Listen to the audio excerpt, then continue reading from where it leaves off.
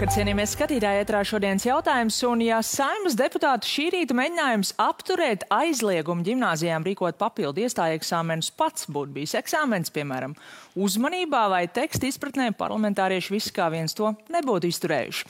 Būs gan iespēja kārtot vēlreiz kādā no nākamajām sēdēm, attiecīgi diezgan droši varam teikt, ka šogad ģimnāzijām vēl nav par ko uztraukties, bet paredzams, ka sociālajos tīklos visai vētraini iesāktā diskusija par to, kā ģimnāzijas atlases spējīgākos skolēnus Saeimā vēl tikai priekšā.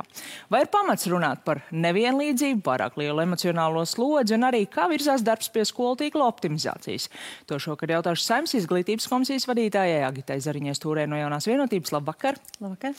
Savukārt no opozīcijas šīs pašas komisijas deputāte Līga Kļaviņa Zaļo zemnieku savienība. Labvakar! Labvakar! Vēlreiz atgādinot varbūt skatītājiem to chronoloģiju, jo gan sarežģīts gal galā izvērtās. Viss tas stāsts viss sākās pagājušajā nedēļā valdības sēdē ar visai asu diskusiju par to, vai vidusskolas, pārsvarā valsts ģimnāzijas drīkst vai nedrīkst rīkot papildu iestāju eksāmenus. Turpinājās tas viss vairākas dienas sociālajos tīklos, un tad šodien Saeimai vajadzēja nodot šo diskusiju tālāk Saeimas komisijai, un tas nenotika. Un Nacionālā apvienība Twitterī pēc tam rakstīja, pēc Nacionālās apvienības iniciatīvas ministrijas rosinājums liekt rīkot iestāju eksāmenus ir izņemts no Saeimas darba kārtības. It kā viss labi, bet ļoti negaidīti seko izglītības ministrs Andris Čakšs tvīts, kur viņi raksta, ja deputāti būtu iepazinušies ar jau 5 gadus spēkā esošo likumu, saprast, ka tikko nobalsoja par to, lai šogad neatļautu ģimnāzijām rīkot iestāju eksāmenus. Un izrādās patiešām jau 2018. gadā pieņemta redakcija būtu šogad to liegusi, un ministra, lai arī noprotams, ka pēc būtības pat atbalstīja šādu kārtību, rosināja par gadu to visu atlikt, un gal galā deputāti to šodien apturēja paši īstenībā gribot tieši pretējo. Kā jūs teiktu, ko mums no tā visi secināt par to, cik ļoti parlamentārieši iedziļinās kontekstā, saturā tiem simtiem priekšlikumu, ko katru nedēļu nāks izskatīt? Es teiktu, ka šodien bija savā ziņā mācība, varbūt arī jaunajam parlamentam. Tas, kas notika šodien, tas, ko izdarīja koalīcijas partneri, iepauzējot kādu jautājumu uz nedēļu, to pieļauj koalīcijas līgums. Un tas, kas varbūt radīja bažu, es sapratu, ka viņi tā rīkojās, to rīcību, ko pieļauj koalīcijas līgums, bet laikam palika nesaprast jautājums, kāpēc tā rīkojās, vai kas bija tas, ko cilvēki nesaprata, kāpēc viņi tā rīkojās. Bet jūs jau arī tāpat kā visi pārējie nobalsoja šodien par to. Jā, jo koalīcijas līgums to nosaka, ka mēs respektējam partneri izvēli uz nedēļu atliekot. Jūs tajā brīdī balsojot zinājāt, ka šis īstenībā nav tas, ko mēģina panākt, bet balsojot koalīcijas līgumā. Jā, iepauzējot uz nedēļu. Jāsaka gan, ka šis iesniegums nāca no paša rīta un savā ziņā tas bija pārsteigums. Un viens no viņa parakstītājiem bija arī no Jaunās vienotības. Opozīcijai savukārt nav spēkā esošs koalīcijas līgums un tāpat visi nobalsoja par. Jā, mūsu viedoklis ir viennozīmīgi atklāti par to, ka ģimnāzijām ir jābūt brīvībai izvēlēties tiešām, un ja ir iespēja, ka viņi var rīkot šos iestāju pārbaudījumus, tad lai viņi to dara. Bet par to nebija šodien, manuprāt, bija jautājums tieši par to, cik lieliska pārvaldība un cik laba sadarbība mums ir redzama šeit Saeimā šajā brīdī, kā norisinās darbs. Un jau sākot no budžeta nakts, kur mēs ņēmām ārā, atceraties tajā dienā arī šos izglītības likuma grozījumus, kas arī bija jautājums par pārvaldību, kā tiek procesi vadīti, tā līdz šai pat dienai notiek daudz dažādi interesanti jautājumi. Interesanti jautājumi, bet katrs savu atbildību, lai droši vien apdomā, katrs savu atbildību, bet starp citu, šodien ieejot Rīgas domas izglītības departamenta mājaslapā vēl joprojām ir redzams liels paziņojums par pieteikšanos uz Rīgas valsts ģimnāzijām uz iestāju eksāmeniem. Es pareizi saprotu, ka kamēr jūs neesat grozījuši esošo kārtību, tāda nemaz nedrīkst šobrīd notikt? Jā, šobrīd, kā jau jūs sākumā teicāt, 18. gada likums nosaka, ka tātad iestāju pārbaudījumus nevar rīkot uz 10. klasi, ja ir rīkota centralizēto eksāmenu rezultātu. Un tā kā šogad 1. gadu 9. klašu skolēni kārtos centralizēto eksāmenu, tad pēc šīs kārtības nevar. Un saprotot skolu satraukumu un uzklausot skolu satraukumu, ka pirmo gadu ir šāds eksāmens, tad tas ministrijas lūgums bija izskatīt šo jautājumu šogad atcelt. Jā, nu tad šonedēļ sākas aprīlis, šie eksāmeni ir paredzēti maijā. Pagūsiet izgrozīt visu tā, lai drīkst rīkot šos eksāmenus, uz kuriem šobrīd jau var pieteikties? Ja saimā ir politiskā griba, saimā visu kaut ko var ātri izdarīt. Par to nav stāsts, bet drīzāk šeit būtu stāsts par patiesi, kāpēc šis jautājums dienas kārtībā ir par eksāmena kvalitāti. Un tas ir, manuprāt, vēl būtiskāk nekā par to, vai kāpēc ir nepieciešami valsts ģimnāzijām vēl papildus iestāju pārbaudījumi. Es ceru, ka mums izglītības komisijā šis jautājums nākošajā nedēļā, kas ir iekļauts darba kārtībā, tiks ļoti saturīgi izdiskutēts. Jā, nu jāsaka par šo kvalitāti, tas ir sens stāsts arī 12. klašu centralizēto eksāmenu kontekstā, kur mēs zinām, pat nerunājot par prestižām ārzemju augstskolām, bet arī mūsu vietējās augstskolas daļa vēl rīko papildus savus uzņemšanas eksāmenus tiem rezultātiem, vai neusticoties vai kādu citu iemeslu dēļ, bet rīko. Tagad arī par 9. klašu eksāmeniem vidusskolas saka, tie neļauj pateikt, kuri ir tie spējīgākie, ir arī citi aspekti, neusticis tam, vai godprātīgi viss tiek aizpildīts. Vai tur nav fundamentālām pārmaiņām tajā?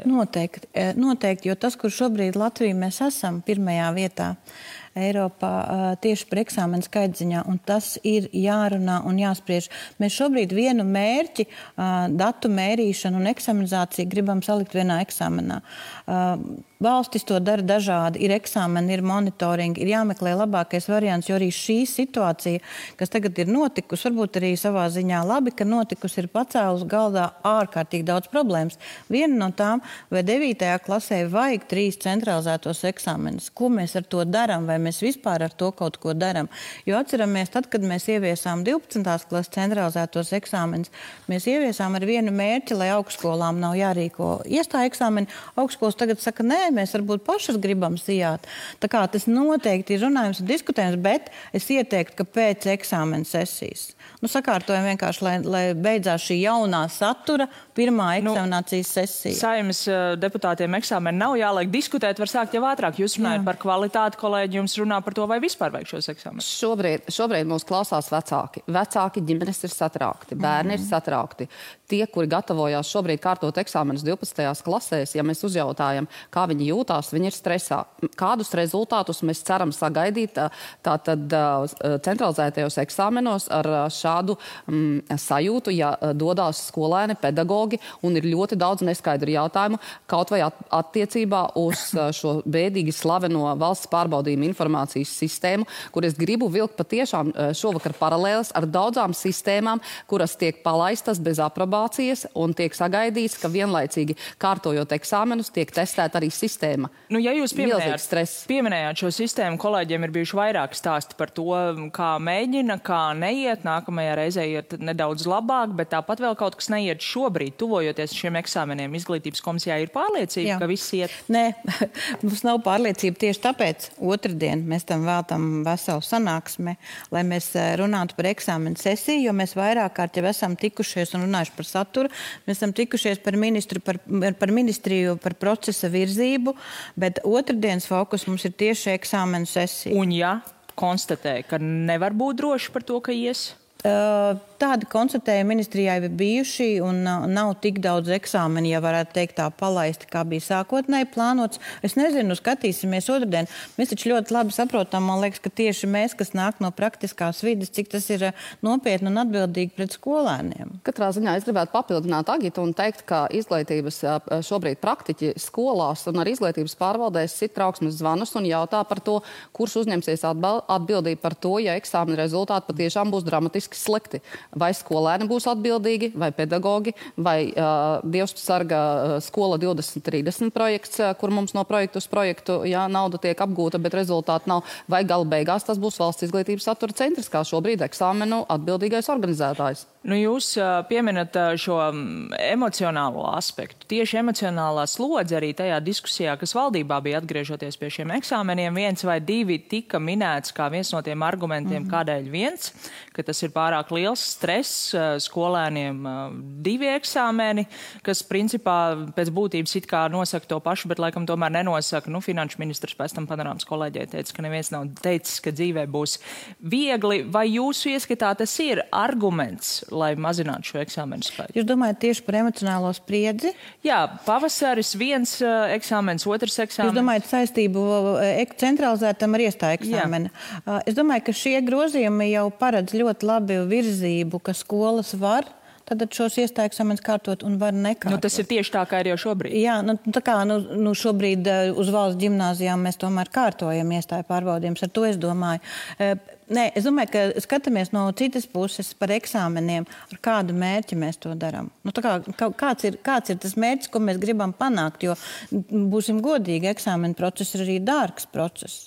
Bet tajā pašā laikā par šo emocionālo stresu mēs zinām, pavasaris ir tas brīdis, kad skolēni ir visu atkārtojuši, vislabāk sagatavojušies, iespējams vairāk streisējot uz eksāmeniem, pat tas stress varbūt mazinās. Jūs redzat, ka tas ir arguments neveidot šos iestāju eksāmenus, piemēram? Man liekas, ka ir ārkārtīgi būtiski, lai būtu sistēma sakārtota, lai skolēni varētu tiešām nodoties eksāmenu procesam. Bet šajā brīdī es minēšu piemēru, kur skolēns nevar lejupielādēt vai augšupielādēt savus darbus, un par kādu mēs varam runāt šeit, tad eksāmenu satura vai eksāmenu rezultātiem.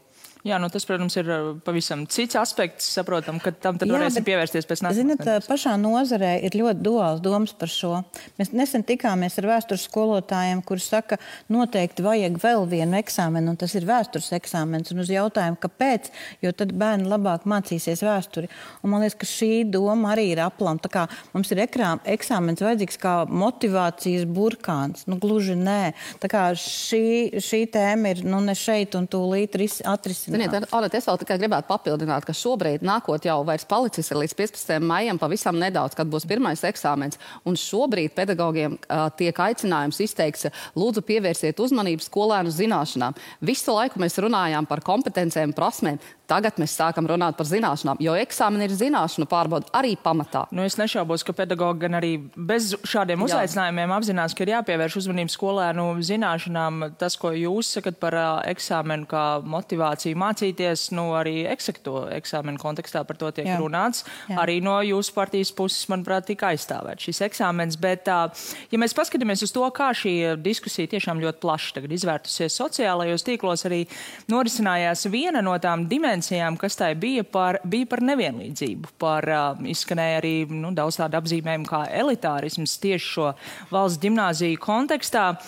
Vai jūs ieskatā par to būtu pareizi runāt šajā kontekstā, apzinoties no vienas puses to, ka iestāties, tā ir zināšana pārbauda, to var mēģināt visi.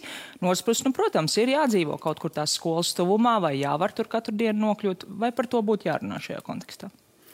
Es domāju, ka šobrīd par papildus iestāju pārbaudījumiem pamatā mēs runājam par dažām Rīgas skolām. Ne tikai Rīgā ir valsts ģimnāzijas. Jā, protams, bet lielākoties reģionos, tur, kur ir lielajās valsts pilsētās ģimnāzijas, es gribētu teikt, ka tie iestāju pārbaudījumi ir ārkārtīgi nosacīti. Un mēs šodien arī dzirdējām vairāk kārtīgi dažādos ziņu sižetos, kur arī valsts ģimnāzija direktori ļoti skaidri noformulēja, kāda tad ir tie iestāju pārbaudījumi. Ja?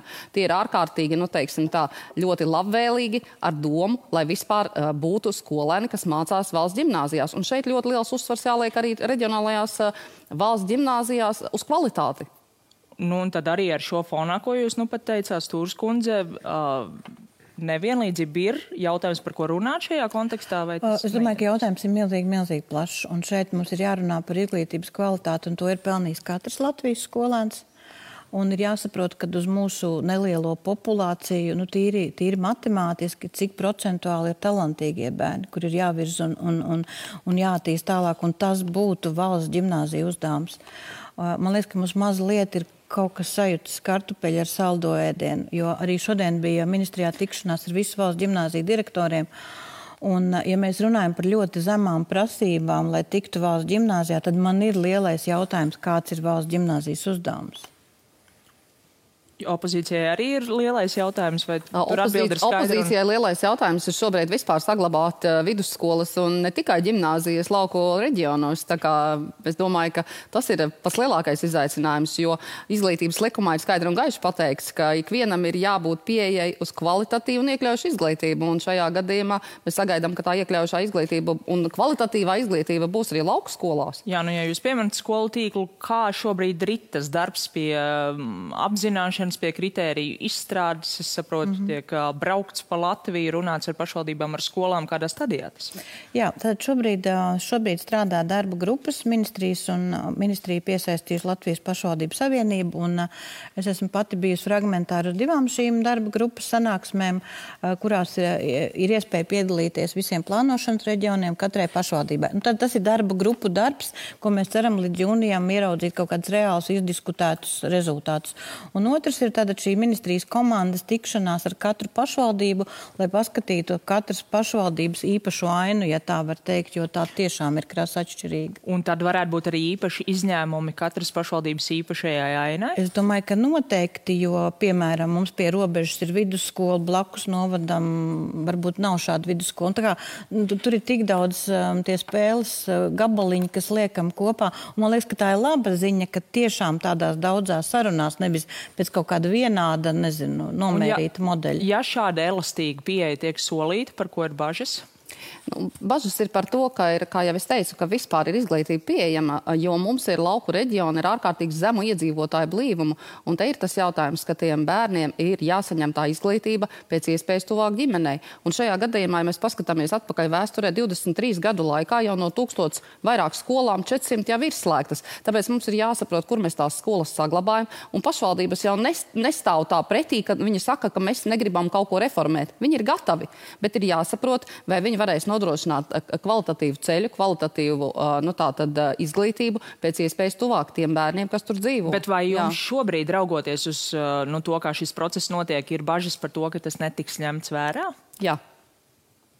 Ko jūs varat atbildēt? Šobrīd man tādu bažu nav, bet tas, ka process ir ļoti komplicēts, tas gan ir skaidrs, jo šeit ir tiešām, kā jau kolēģi teica, šeit ir skolu tīkls, es gribētu teikt, šeit ir arī pašvaldības proaktīva rīcība, jo visu neizdarīs ministrija, un mums ir piemēri, kur pašvaldības šobrīd tiešām dara un veiksmīgi dara un parāda jau reāls ietaupījums. Piemēram, pirmdienas klausījos Alūksnes pieredzi, viņi parāda reāls ietaupījums, ko viņi varēs par šo naudu dot šiem bērniem vairāk. Jā, to, ka pašvaldībām ļoti atšķirīgi pieeja, mēs jau pēdējo gadu laikā esam redzējuši noslēgumā pavisam īsi attiecībā uz pedagoģu streiku, vai tur ir kaut kāds progress, vai tā arī kā solīts vismaz šīs 3 dienas mēs arī aprīlī sagaidām? Ziniet, mums bija pieprasījuma komisijas sēde, kura mēs opozīcijas deputāti varam sniegt savus pieprasījumus, un mēs prasījām, kad tiks izbeigts šis tiesiskais nihilisms un ievērota likumi Latvijas Republikā, uz ko mums arī Kariņa kungs bija atsūtījis izglītības ministri, ja, un mēs sadzirdējām tikai to, ka naudas ir tik, cik ir, un Excel tabulas arī noteiks, kā būs rezultātā. Un vismaz 3 streika dienas būs. Nezinām, cilvēki vienmēr var vienoties, taču vai tad ne? To droši vien laiks rādīs. Paldies šovakar par sarunu, paldies arī jums, skatītāji, par uzmanību un tiksimies nākamnedēļ.